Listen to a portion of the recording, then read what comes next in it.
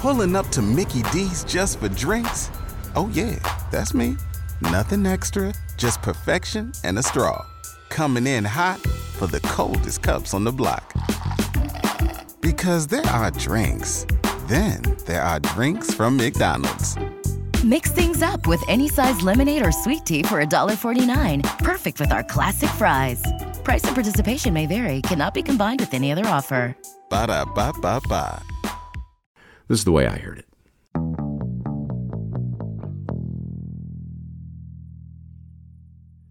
Madeline picked up her client on a Wednesday afternoon, a little after 3 p.m.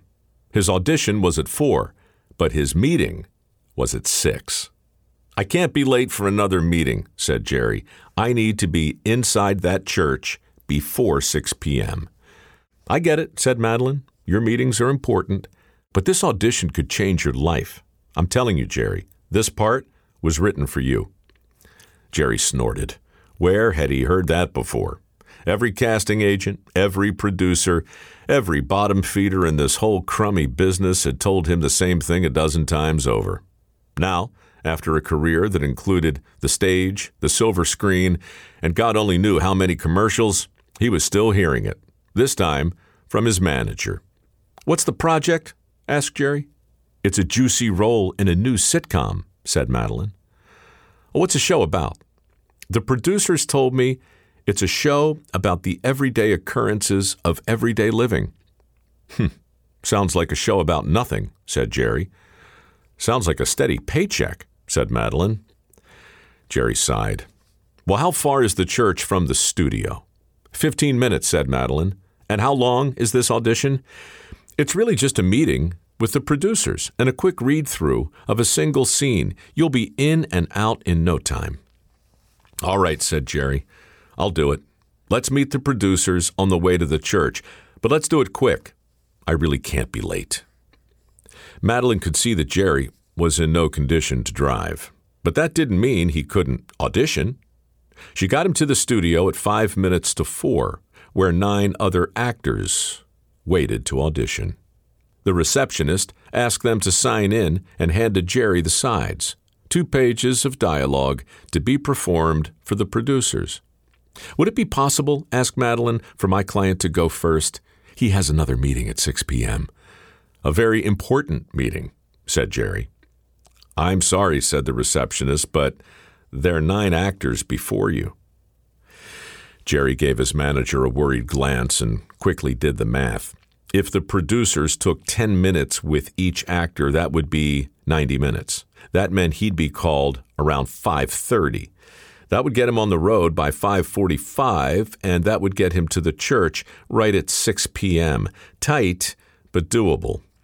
"Are you nervous?" asked the manager. "You look nervous."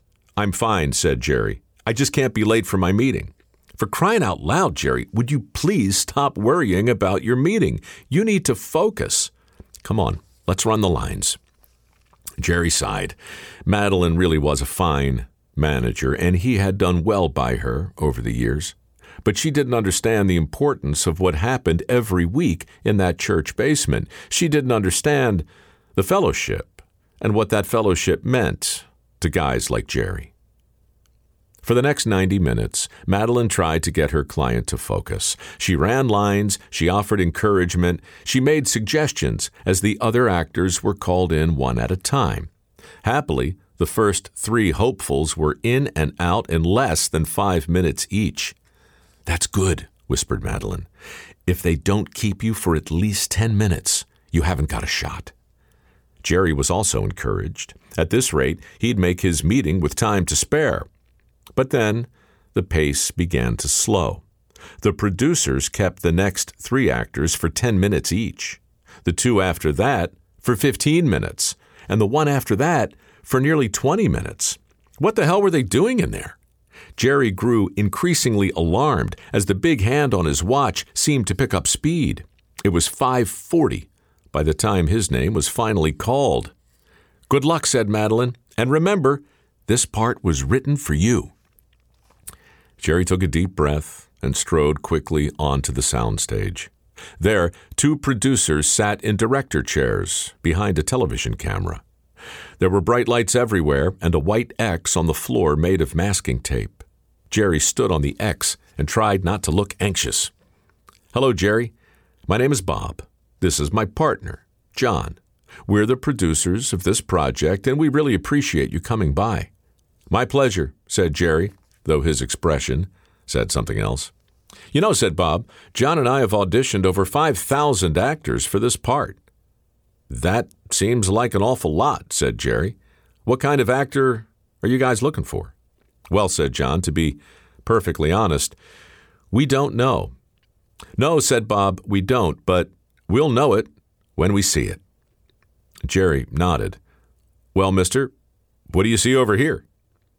Bob considered the actor standing before them, fidgeting, antsy, and clearly distracted. He considered the blue trousers, 2 sizes too big, the starched blue shirt, and the tie that appeared to be choking him. Then Bob asked a question.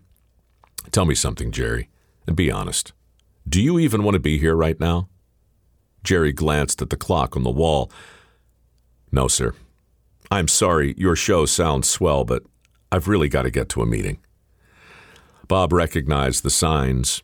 He'd been through the same program himself many years ago. He'd sat in a church basement, and he had taken that same solemn pledge. "I understand," said Bob. "Thank you for being honest. Go to your meeting. Good luck with your show, mister. I hope you find what you're looking for." During the car ride over to the church, Madeline made no attempt to hide her disappointment. "You were in there less than a minute," she said. "What did they say to you?" Jerry shrugged.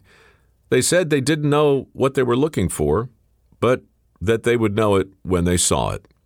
I guess I wasn't it." Jerry's manager got her client to the church at exactly 2 minutes before 6, as promised. "Don't be discouraged, Jerry. I still believe in you." Then Madeline did something most managers never do. She licked her hand and rubbed it over her client's cowlick, smoothing down his unruly hair. Then she tried to straighten his tie, but that was no use. "I'll pick you up at 7:30, she said. "Thanks, Mom. I'm sorry I blew it." "Tuck in your shirt," she called. But Jerry didn't hear her. He was already scampering down the stairs at the back of the church just as the meeting in the basement was coming to order, just as all the other young men in uniform were raising their right hands and repeating the pledge. "On my honor, I will do my best to do my duty to God and my country, and to obey the law of the pack." That night at home, Jerry couldn't stop talking about the Cub Scouts and how much fun he'd had at the meeting. He'd already forgotten about his disastrous audition just a few hours before. But then the phone rang, and Madeline picked it up. It was Bob Mosher, the producer, offering her son the role of a lifetime. Madeline couldn't speak for a moment, several moments, in fact. But I thought he blew it," she said. "He was only in there for less than a minute. What happened?" "Well," said Bob, "we're making a show about an all-American boy. I'd rather hire a boy who wants to be a Cub Scout than a boy who wants to be an actor." And that is how Jerry wound up starring in a show about nothing.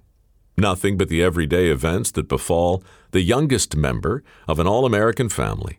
A family brought to life by Barbara Billingsley, Hugh Beaumont, Tony Dow, and Madeline Mather's only client, her 9-year-old son, the reluctant actor in no condition to drive, who landed the role of a lifetime by walking out of the most important audition of his career in order to be on time for his weekly Cub Scout meeting. Precisely what you'd expect from an all-American kid like Jerry Mathers, the unlikely star of an unlikely hit called Leave It to Beaver. Anyway, that's the way I heard it.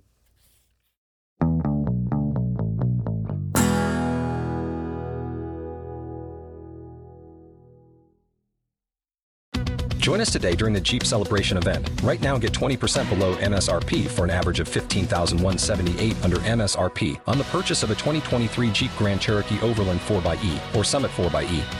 Not compatible with lease offers or with any other consumer incentive offers. 15,178 average based on 20% below average MSRP from all 2023 Grand Cherokee Overland 4xE and Summit 4xE models in dealer stock. Residency restrictions apply. Take retail delivery from dealer stock by 4/1. Jeep is a registered trademark. Every day, we rise, challenging ourselves to work for what we believe in. At U.S. Border Patrol, protecting our borders is more than a job. It's a calling. Agents answer the call, working together to keep our country and communities safe. If you're ready for a new mission, join U.S. Border Patrol and go beyond. Learn more at cbp.gov/careers.